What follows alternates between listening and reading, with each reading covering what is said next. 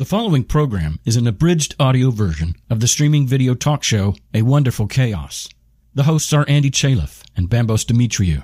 The format is entirely casual, unscripted conversation. If you'd like to watch a live taping or participate with your comments in real time, subscribe to A Wonderful Chaos on YouTube, Facebook, Periscope, or Twitch.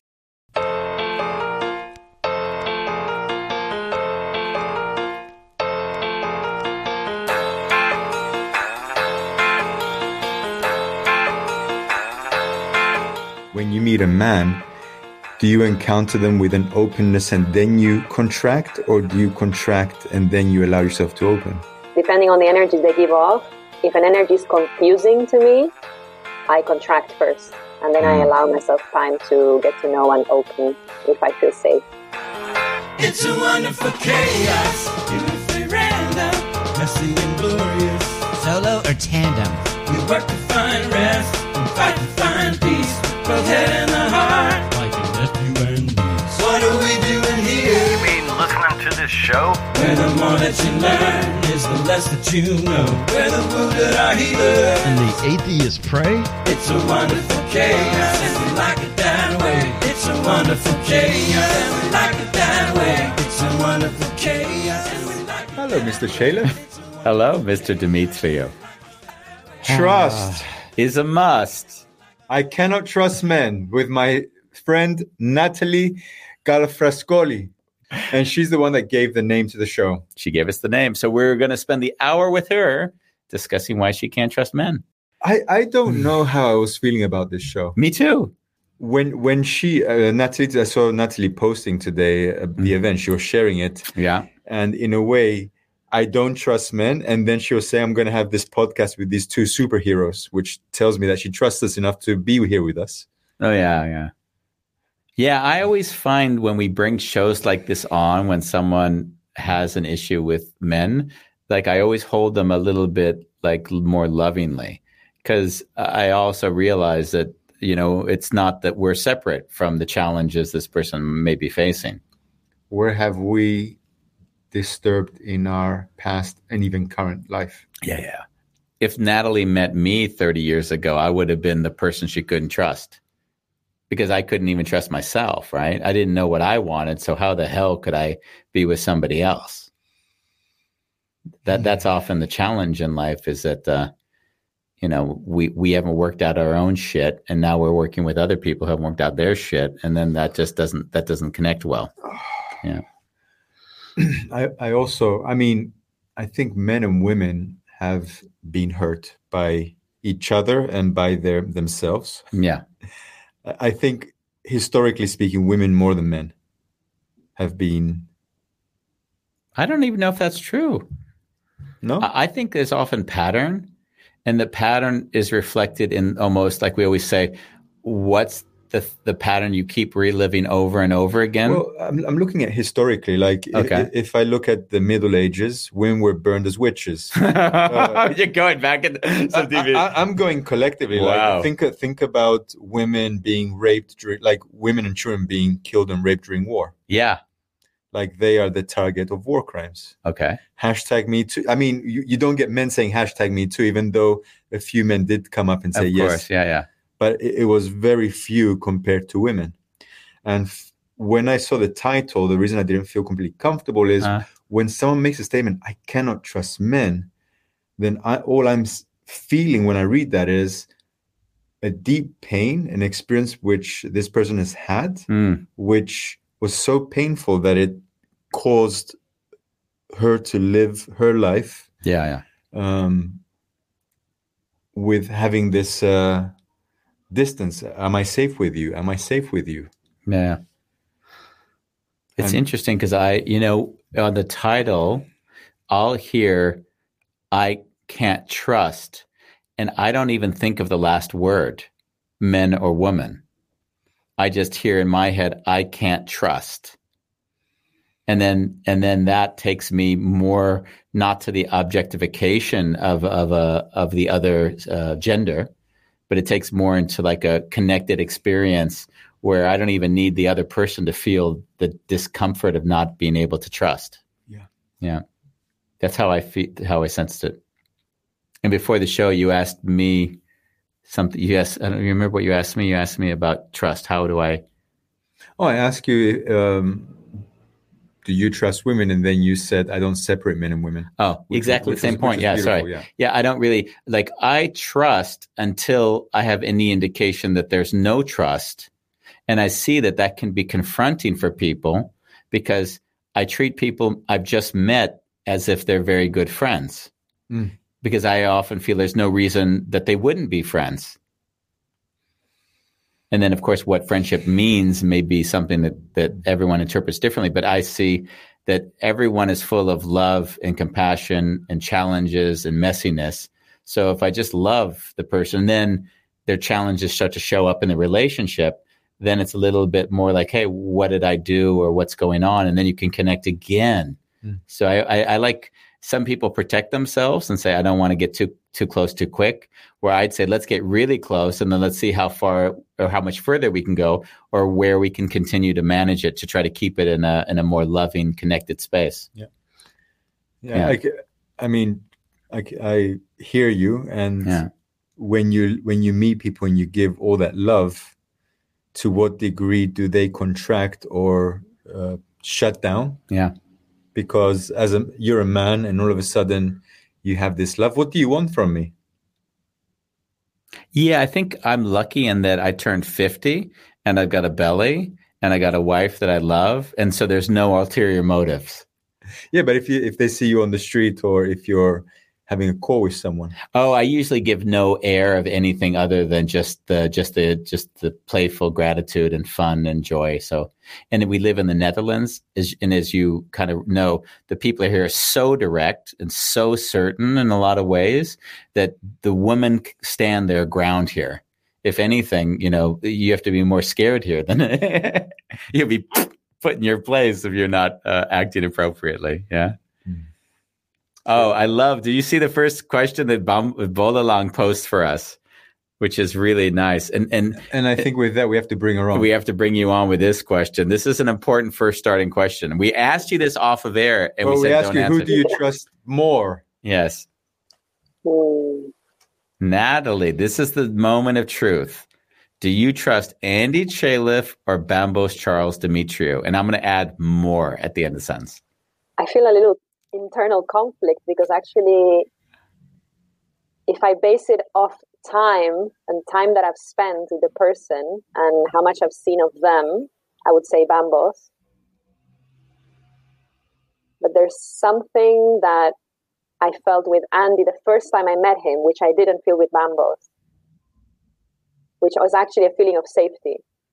And I think Bambos, maybe you remember when we met, and I think I'd shared this with you before, that I found you a bit intimidating. And that for me was a bit of, a challenge at the beginning. And I think this is a really nice way to start the show, not for joke, because I usually like to make jokes, but what would be the behavior that you would witness in either one that you'd say, oh, that's feeling or behavior that I feel more trust in? I think it's something energetic, to be honest.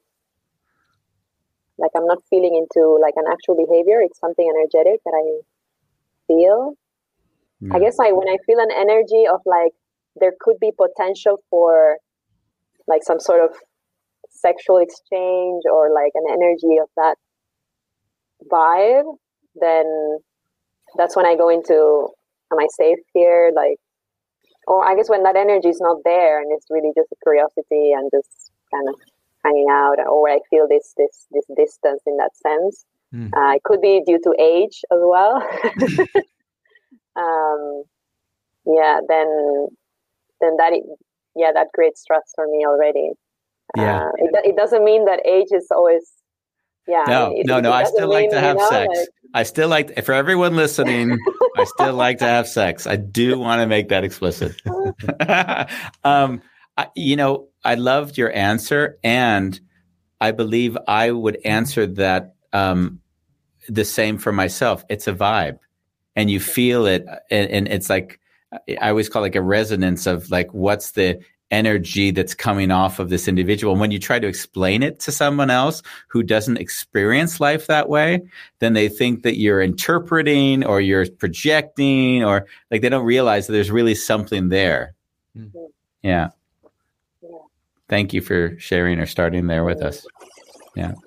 Well, thank you for being on the show, and thank you for giving us our name. Thank you for trusting us. How did you feel after you found out that our show became named after your comment? I mean, honestly, it felt right. And I was super honest when we had that first show. Like, that's exactly what it felt like. It felt like a wonderful chaos. You know? Everything was breaking down, right? Nothing worked. Bambos was downstairs when we started the show, and he ran up. It was beautiful. Do you guys mind if we transition into the actual topic? Yeah, I'd love it. So I'm curious, Nathalie, where did this statement become true for you, as a sensation, before you could even put words to it? Can you take us there, please? Mm-hmm. Yeah, I feel that it's something that has always been there with me for the past 20 years, since I became even aware of my relationship with men and with the masculine. And I don't know if I should explain, like, when I talk about the masculine for people watching, or if it's kind of... You can say, what do you mean when you say masculine? Yeah, masculine, I guess, for me, it's any masculine figure in my life, but also to my own masculine energy, my own, as we have this masculine energy, masculine and feminine energies within us. Because I feel like big part of me not being able to trust men is that for a long time, I did not trust my own masculine. I did not trust my own elements of masculinity in myself. And also, not just me and men, but also like masculinity socially, right? Like in society, like the energy of the masculine in society, and how we've been raised to behave and feel about certain things, and the culture of work and racing and achieving, and which for me are all elements of this kind of unhealthy masculine. But yeah, I mean, being completely honest, my relationship with the masculine and this statement of not being able to trust men started with my own father. That's really the first memory I have of not being able to trust my father in a lot of ways, and then realizing that actually it's because I was not taught how to trust myself and my own say and my own body and my own response to what was happening. What was the thing that you were experiencing with your father that made you feel you couldn't trust him? I can think of so many situations, but one that really comes back to me a lot, and I've shared about this when I shared my story. It's something as simple as I remember sitting on the family table with both my mom and my dad and my sister, and we were having a meal, and my dad would push me to eat things that I didn't want to eat. So something actually that feels quite innocent, but actually I feel like that's probably where my programming started. And so there was this food that I didn't really like, and he was like, kind of like, no, you need to eat it. You need to finish a plate, like, because your mom made it for you and it's good for you, and da. And then, okay, I mean, to that extent, that sounds all good and healthy. But the problem was that when I refused to eat it, or when I was really struggling, then he would get angry and he would raise his voice, and then he would just like force me to like literally shove it down my throat. And if I did not do that, then I would be told off and then sent to the corner, and then I had to stay there, and I had a really bad time, and I would be crying.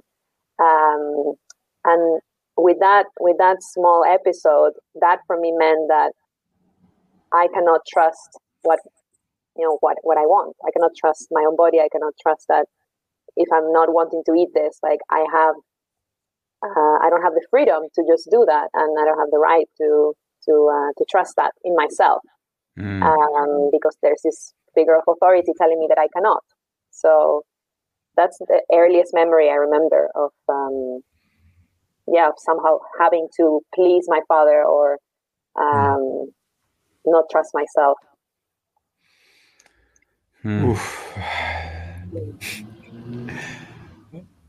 I have to acknowledge that being a man and talking about this subject, I started to feel that my breath was getting shallow as you were speaking.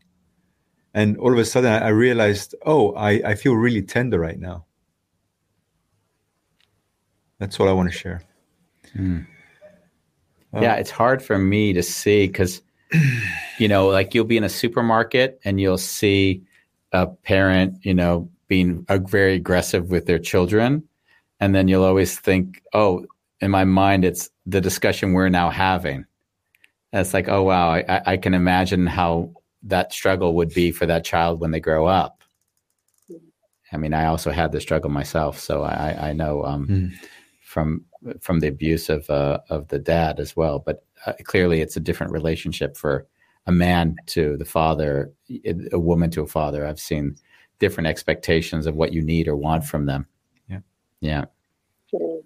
Where I become curious now is in my life, when I've met women who have had a difficult relationship with their father, they then move on into life and they start dating men who have those qualities. And to what degree has that been true for you? And how did that impact you?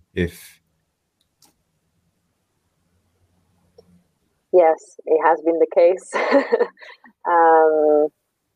I would say especially my last relationship, because probably that was the deepest form of relating that I've experienced. Before that, it was more this dating, let's say, college type of relationship where there was not a level of depth, where I could really even see these patterns or see these behaviors. But in my last relationship, I obviously it took me some time to realize, because the things that seem small, then all of a sudden then become big over time.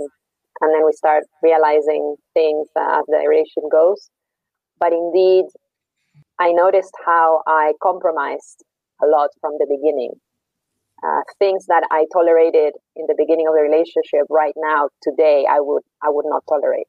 And I would speak up way earlier, and I would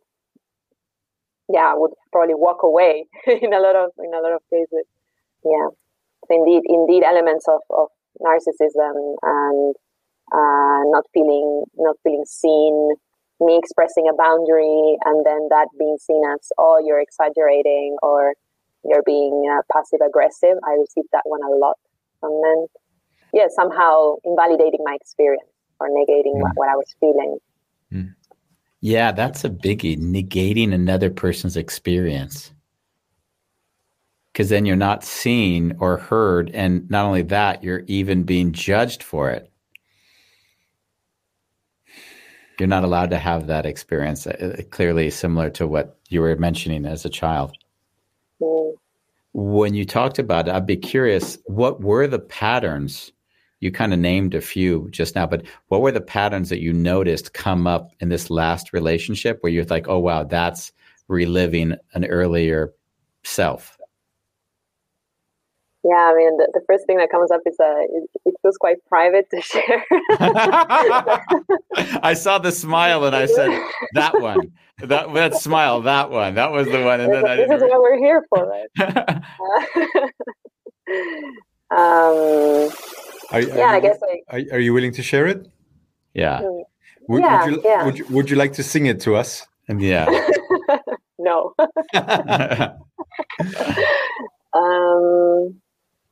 I remember expressing certain needs that I had in intimacy. Okay. So basically, I'm just gonna frame it for you guys. So what was happening was that I was being approached to intimacy in a way that didn't feel good for me. Sometimes it didn't happen all the time, but at certain moments it did happen. So situation was like we were watching a movie or something, and then my partner would approach me in a way that he's trying to flirt with me or seduce me into having sex. And the energy he was giving off in those moments for me felt like I felt some sort of pressure for some reason that I had to. If I would be like, oh, okay, not now, that he would keep insisting. So it's almost like he was not really trusting my no in that moment. And it happened to me, and it happens to a lot of women that I know that, you know, sometimes you just give in, and eventually you give in and you have sex. And then after you get a feeling of, why did I do that? Because it doesn't feel good. So I remember this happening a couple of times. And then at some point I noticed a lot of anger in one of those situations after. And a lot of, I was kind of disappointed and honestly dissatisfied as well, because I didn't feel, I think the thing that was hurting me was that I didn't feel connection in the way that was being approached, but also in the way that it was being done. And then after care, I didn't really feel a connection. And I started to question, like, why is he actually just wanting to have sex with me to feed some sort of urge or need of his own, or is he really doing it to connect? And in those moments, I did not feel a connection whatsoever. No. But then the response I was getting was that, oh, no one ever told me that before, or my exes didn't used to complain about that. And obviously that triggered even more anger. So somehow negating my experience and what I was feeling in that moment. I think that, well, actually one of the biggest gifts we have as women is our intuition and being able to feel these things when energetically our man is not being present with us. We will feel it in our body and we will close down and we will resent and we will get angry and we don't want to be in that place. How many years ago? Like 4 or 5 years ago.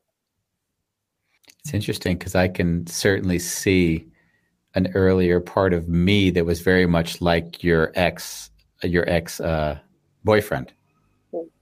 Like I can totally see that part of me, that the sexual drive was so great that it was more animal than it was looking for any connection. It was more the taking than seeing how to. Yeah, there wasn't a connection exercise in that moment. It was a very much like just animal. Yeah. So it's, as you speak, it's interesting because I also am reflecting on my own life and realizing, wow, there certainly would be women, I'm sure, in my life that would feel similar to how you felt towards your partner. Definitely. Yeah. And before Andy spoke, I was thinking, as men and women, before we got into the world, we don't really get sex educated. And that was why I asked how many years ago was this, because also in a way, the younger version of myself had no clue how to, what my definition of sex today, completely different than if I even had a definition back then. It felt like sex was like food and air, in a way, very basic. And Ralph Lewis chimes in, that animal I see as a dysfunctional conditioning. That's how he describes it. Well, yeah. Let's just also get one thing straight. I mean, the women that I'm attracting today would never be attracted to the bambos from 10 years ago. Like, no way. And so, and also same with me, like I would never be attracted to the women that I had been with 10 years ago. So we're constantly evolving. And to what degree do we allow that hurt to move into the next relationship? And of course, I feel a contraction in my body if I have to go there. So as I'm speaking now, I hear my next question. When you meet a man, do you encounter them with an openness and then you contract, or do you contract and then you allow yourself to open? Or a mix of these two? Again, depending on the energy they give off. If an energy is confusing to me, I contract first. And then I allow myself time to get to know and open if I feel safe.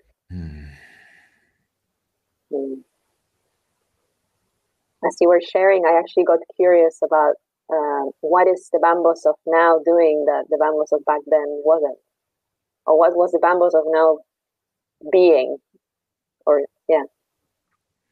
I would say that I see sex as, like, I can't, like, in this body right now at this age, I cannot have sex if there's no love.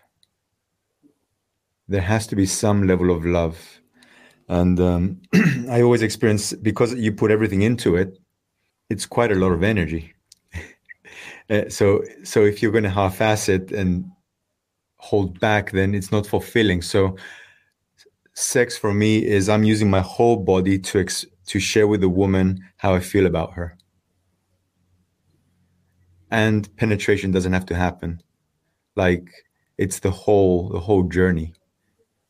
And a lot of men talk about, I ejaculate very quickly. I'm like, how long is your foreplay? And normally it's like, oh, there's no foreplay, or it's like a couple of minutes. And so I've been telling my male friends, the longer the foreplay, because we need it too, the longer the lovemaking.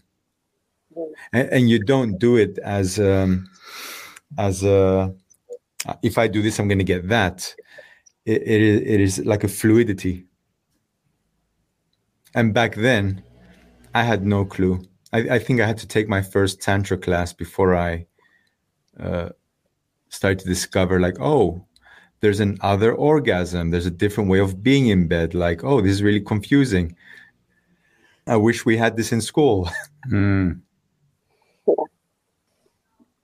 What did your parents teach you about sex and men, if anything? It's interesting that you asked this, because there's also this one episode that I remember on the very first time that my parents ever talked about it.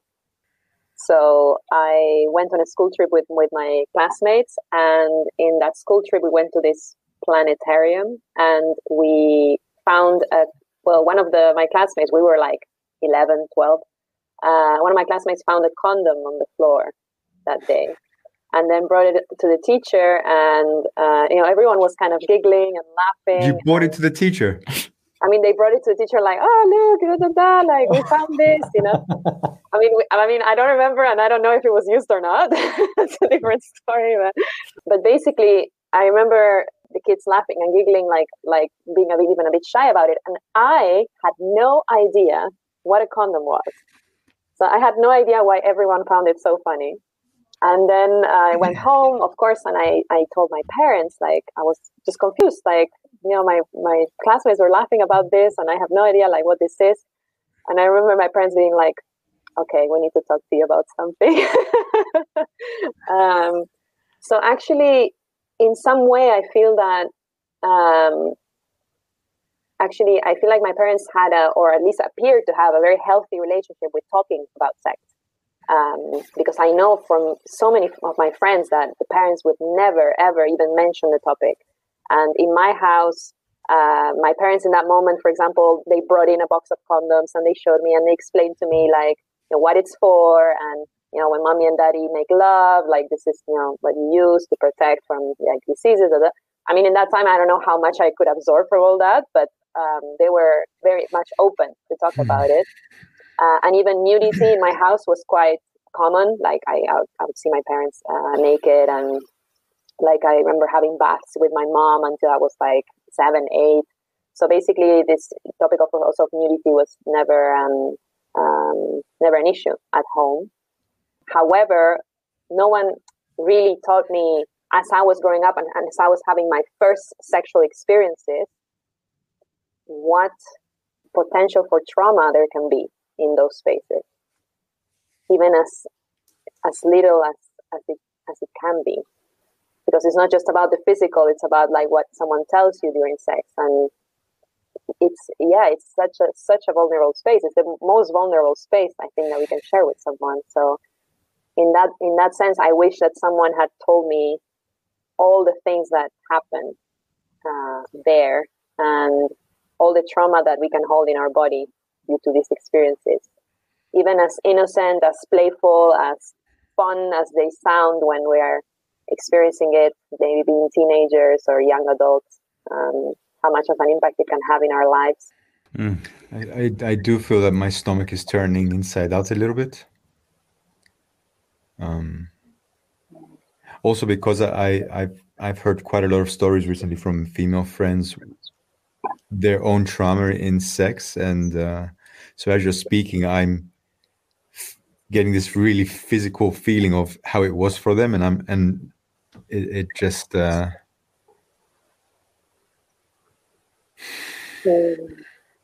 not very comfortable.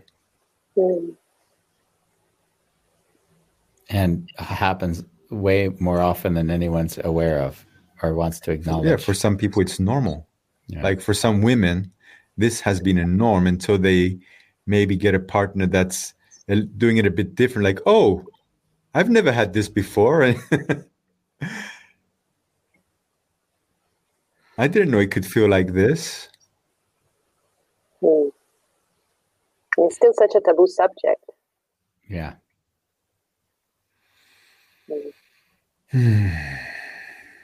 We've got tons of questions that have come in that we haven't actually touched, which would be nice to bring on. Some of them came early on, and one that was really nice was from Mariam, and we brought this up a few times during the show already. I'm not so comfortable with using the word trust because it implies holding people responsible for our subjective expectations. And I heard you say, I believe on 2 occasions on the show, I couldn't trust myself yet, or things in that direction. And or the masculine in me. Or the masculine in me. And it's interesting because when I've looked at trust in my life and how it's evolved, I always feel like if I can trust myself, everything is fine. And if I can't trust myself, then all of a sudden things can go a little bit wonky. And so I'm wondering, to what degree, how can you identify with that a bit more, rather than saying, I don't trust men, say, I don't trust until I learn to trust myself, period. I guess until I learned that I needed to trust my own body, my own intuition, my own feelings. Until I didn't learn that, I could not fully trust someone else. And I'm going back to the context of sex. I could not trust someone else with my body. And actually looking back at the title and the I Cannot Trust Men, I feel that for me, the deeper meaning behind that is like, I don't feel safe with men. And one of the very main thing for the main longing of any woman or any person in their feminine essence is to feel safe. And this goes beyond the context of sex, actually. I think that's the biggest compliment a woman can give a man. That she feels safe? Yeah. Yeah, and I noticed it's really interesting. A couple of weeks ago, I was doing a sharing here in the community where I'm living, and we do this open sharing with feedback. It's called cellular transformation. I'm not sure if you guys have heard of this before, which basically means that you share and you receive feedback. And actually, a person in the circle was receiving feedback that was coming from mainly the women. But it was really an energetic thing. Like even the men were noticing it as well. That this what we were calling out on this man is what we were calling out on his integrity, because apparently he was giving off, or the feeling that the women were getting is that he was giving off an energy of like wanting something from the women. And this person was actually, we could consider this person an elder. And the men were calling him out on, you are an elder to us. You are a role model for us. We wanna trust you, and we don't see you in your integrity. And the women were calling him out on, we don't feel safe around you.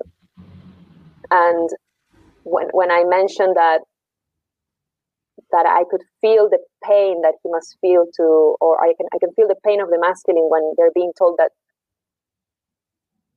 people don't feel safe around them. This person like burst into tears. And actually, that experience for me was super healing, because I got to see also his side of the pain and the hurt that he feels of not making other people feel safe around him.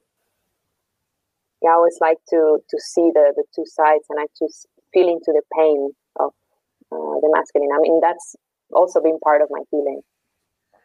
Yeah.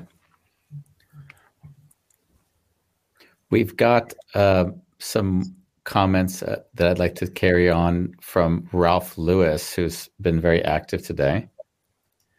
And he says, I might have missed this because I came in late, but I'd like to ask Nathalie how she made the shift out of the identification with the pattern from her childhood to where she is now. So how did you make that shift?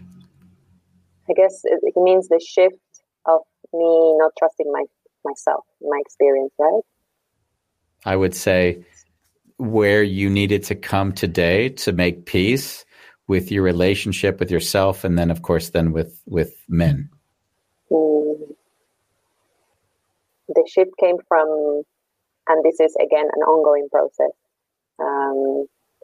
which I practice every day, every time, in every interaction. But I think the shift came from accepting and meeting myself in every single thing that I experience, in every single thing that I feel, and not judging it. And next step, sharing it. Like, this is what I feel, and this is where I'm at. And again, trusting my experience first, and then sharing it with another. And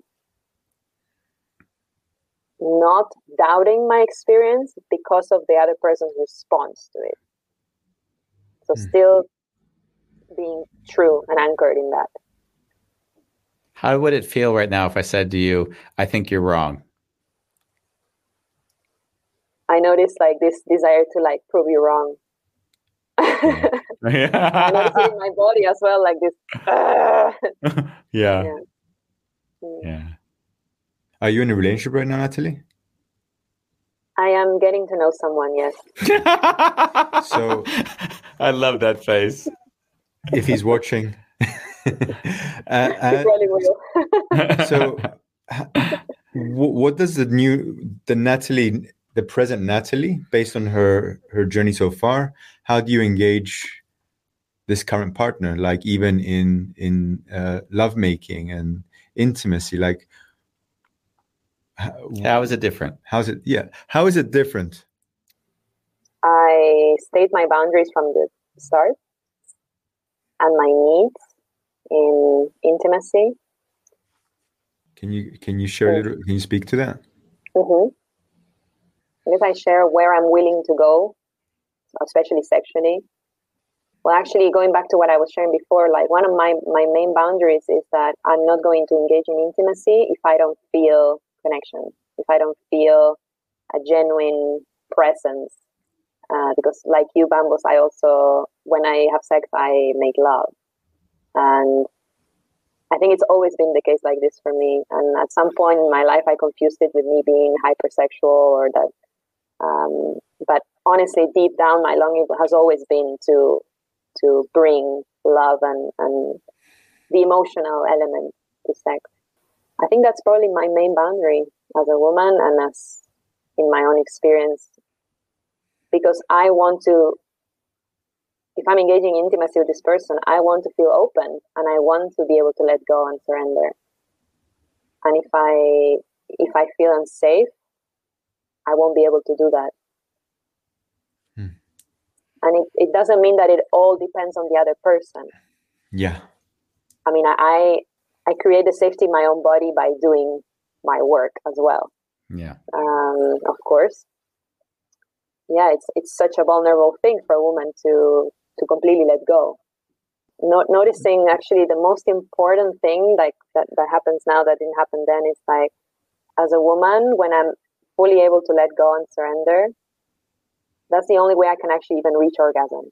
And I hear from so many women that struggle with this. And of course, there can be something physical happening as well. But yeah, on an energetic level, you know, if the woman is not feeling presence and it doesn't feel safe to surrender, like, yeah, it's probably quite difficult anyway to reach that level of ecstasy. So I'm hearing that you create conditions where you can experience the maximum pleasure by being open and trusting.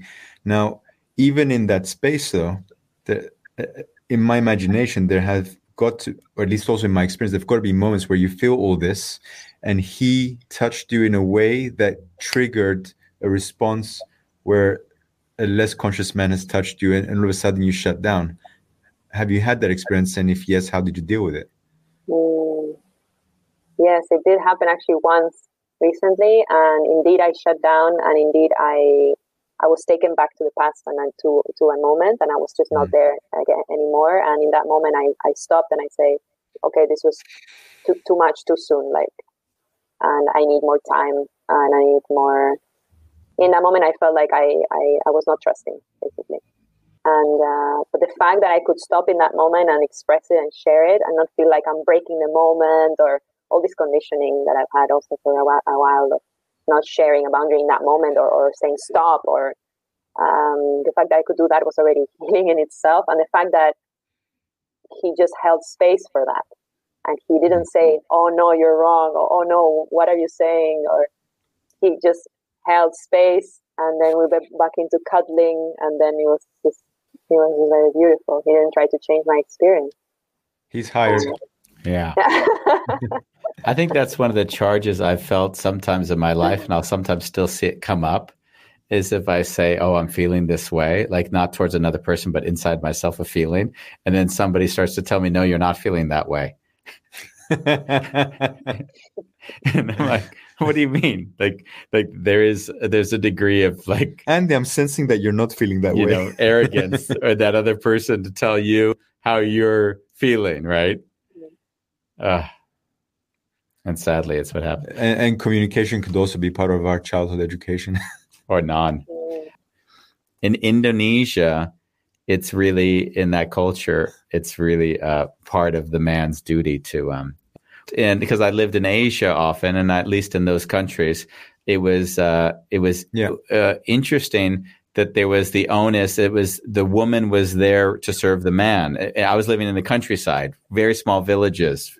I was the only white person in that village, sort of thing. And in a way, it was like no woman was going to come up to me and initiate. So it was my role as the man to take that step.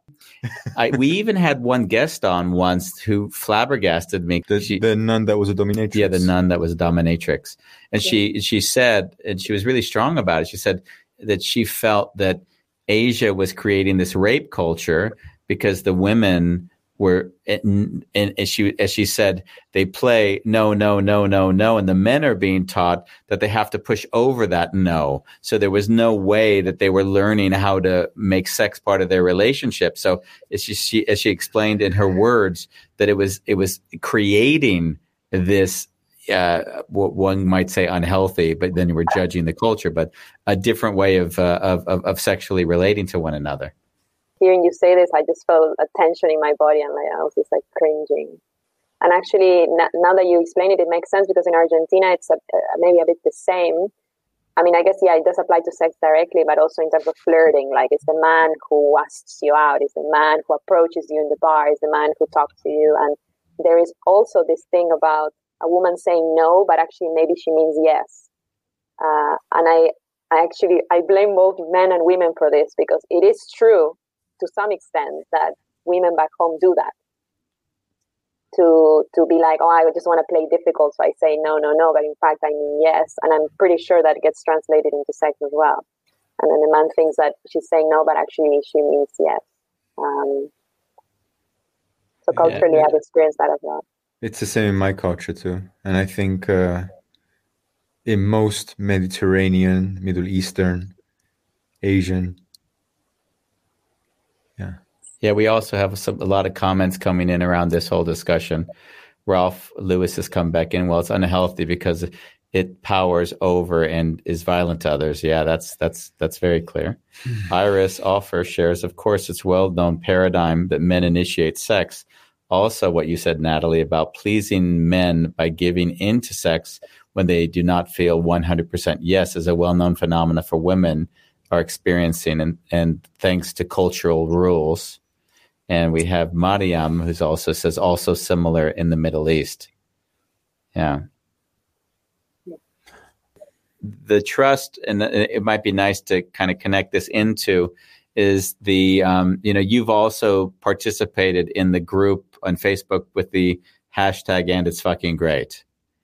Mm-hmm. And Bola Long, that was actually his idea. Funnily enough, on the show he came on, he said, Andy, why don't we make a hashtag out of one of your books? And then out of the last book, and then he said, and it's fucking great. And I thought this is the dumbest idea of all time, because who's going to want to hashtag anything and it's fucking great and post it? And then actually, the more I thought about it, it seemed like a really beautiful next step. And I'm wondering, in your healing process of, you mentioned earlier, just embracing your current state, how has that supported you in that regard? It's been one of the main things, actually. It's just the simplest way to acknowledge my experience and share it with others and have others see it. And not surprisingly, have others resonate with it and send love. Yeah. Yeah, I think, isn't that one of the weirdest? When you post something, I'll feel a connection in myself immediately, because even if it's a female experience, there's always part of that that's also in my experience. It's not separate from it. So it's almost like a meditation for me. And when the more intimate somebody is, the more I feel like, bang, I'm back centered again in a way that I didn't even realize I was out of center. So, yeah. Are there things we haven't gone into with you, things that you say were important for your journey, but we haven't asked you questions about? The question I was thinking, or something that I would love to share, is about what makes me as a woman, what makes me trust a man. We talked about what makes me mistrust them. But what makes me trust a man is when I can feel that he knows what he wants and he shares it, and he's clear in his speech, but also in that he stays true to his words by his actions. Yeah. With that, I see also integrity. So when I feel that there's integrity, and when I feel like he's acting from his values and not from expectations or conditioning or shadows from other men, when I can feel him, when I feel his softness and when I feel like he can take his mask off in our connection. So in a way, I guess it's when he has an integrated feminine as well. And I can feel his heart, when he's able to be present with me, when he doesn't try to get me somewhere or get us somewhere, where he can really be with what is there and not try to fix. And when he does not feel shame for his sexual energy or attraction for me, but that he owns it, like he embraces it and he owns it. And he's not being awkward or weird about it. When I have a man come to me and say, I feel attraction to you, and that's all I'm going to say, and you don't have to do anything about it, that he's just like owning it, basically. Yeah, I actually trust the man who does that. What about you guys? I don't distinguish between male or female. If I see your eyes, and when you speak and I hear that you're speaking from a place which is more grounded, then I'll have more trust. If through our interactions, like you said, there's a consistency of your words with your actions, then I'll have more trust. If I see you go through adversity, hopefully really, really bad adversity, and I see that you stay consistent to what you've said and then the actions, then that'll increase the trust even more. So I would say I'm always at a trust of an individual, maybe more so than most people around me, because I'd also see if someone is incapable, let's say, of doing all the things I just mentioned, it wouldn't necessarily be because they're not to be trusted. I would say it would be because they're not at peace with something that's going on inside of themselves. So I I don't take trust as a thing. It's more an observation of what feels, and I'd use the word feel because I'm still making assumptions. It would be arrogant to think I hold some truth to this, that there's something there that doesn't feel quite round. And therefore, I don't really know what I can expect. And I also know if the conditions change, that then I really don't know what I can expect because I already don't know what I can expect now. So if the conditions change, there's a whole nother world I wouldn't necessarily be able to anticipate.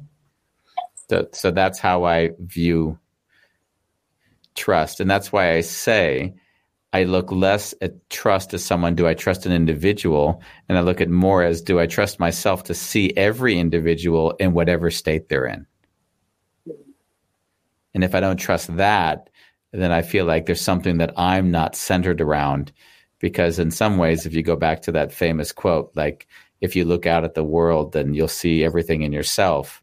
To some degree, I'm only looking at a reflection of me in everyone I look at. So where am I not seeing myself reflected in them, or vice versa? Yeah. A very long answer, but that's an honest. If we cut it, and put some nice music, and a white turban, are you trying to tell me it sounded like that? And then some clouds. but we joke. But can you also connect to that way of seeing the world, or does it sound so far out that it's like, no, that's way too out there? Yeah, I mean, for sure, because I love what you said about also meeting people where they're at. I think that's what I took from from your share. And with everything I shared, I noticed like how I started judging myself. Like, okay, yes, I want to feel these things to trust someone, but at the same time, when that person, let's say, cannot be present with me in that moment, or is not able to be vulnerable, or they feel closed off, the fact that they share that and they say, I would like to be present with you, but I cannot right now, that actually enhances the trust even more. Sure. So the vulnerability actually enhances the trust even more than just wanting to show off something just to please me. Or so that's the feeling I got from also from your share, that you were tapping on that. Yeah. But we didn't get to you, Bambas, on this question. Up until recently, I've been reacting to people, so I would feel, because I'm very sensitive, and then I would take my feelings seriously, but I wouldn't hold it lightly. So there will be a very strong, conclusive reaction towards the person, almost judgmental. And through this wonderful chaos and getting to interact with a lot of people, there is more a groundedness in the feeling and an embrace. So I always used to not feel comfortable. I used to judge people that were more here instead of saying I'm not comfortable with that. And now there's more a love for that. And it's funny, someone messaged me today that I don't know how they got my number, but they wanted to hang out. And it didn't excite me. So I sat with it for a bit, like, what is it in them that doesn't excite me? And it had to do with behaviors that I saw. And then it just felt that there wasn't going to be the depth that I love when I am interacting with people. And if that's not there, and the vulnerability, of course. So that's where my no is, but it has nothing to do with trust. It just has to do with how I choose and who I want to spend my time with. Does that mean that you don't hang out with people you don't trust? Yeah, I do. And not in the most negative way of saying trust, because trust would imply judgment towards people whose behavior does not sync up with what they're saying. I would say if that's the definition, then probably most of the people in my life are in that category.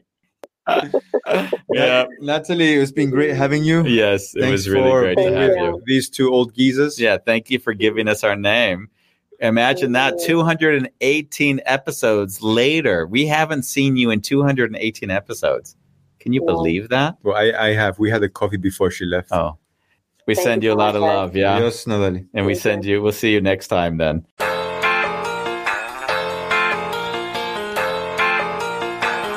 It's a wonderful chaos. We like it that way.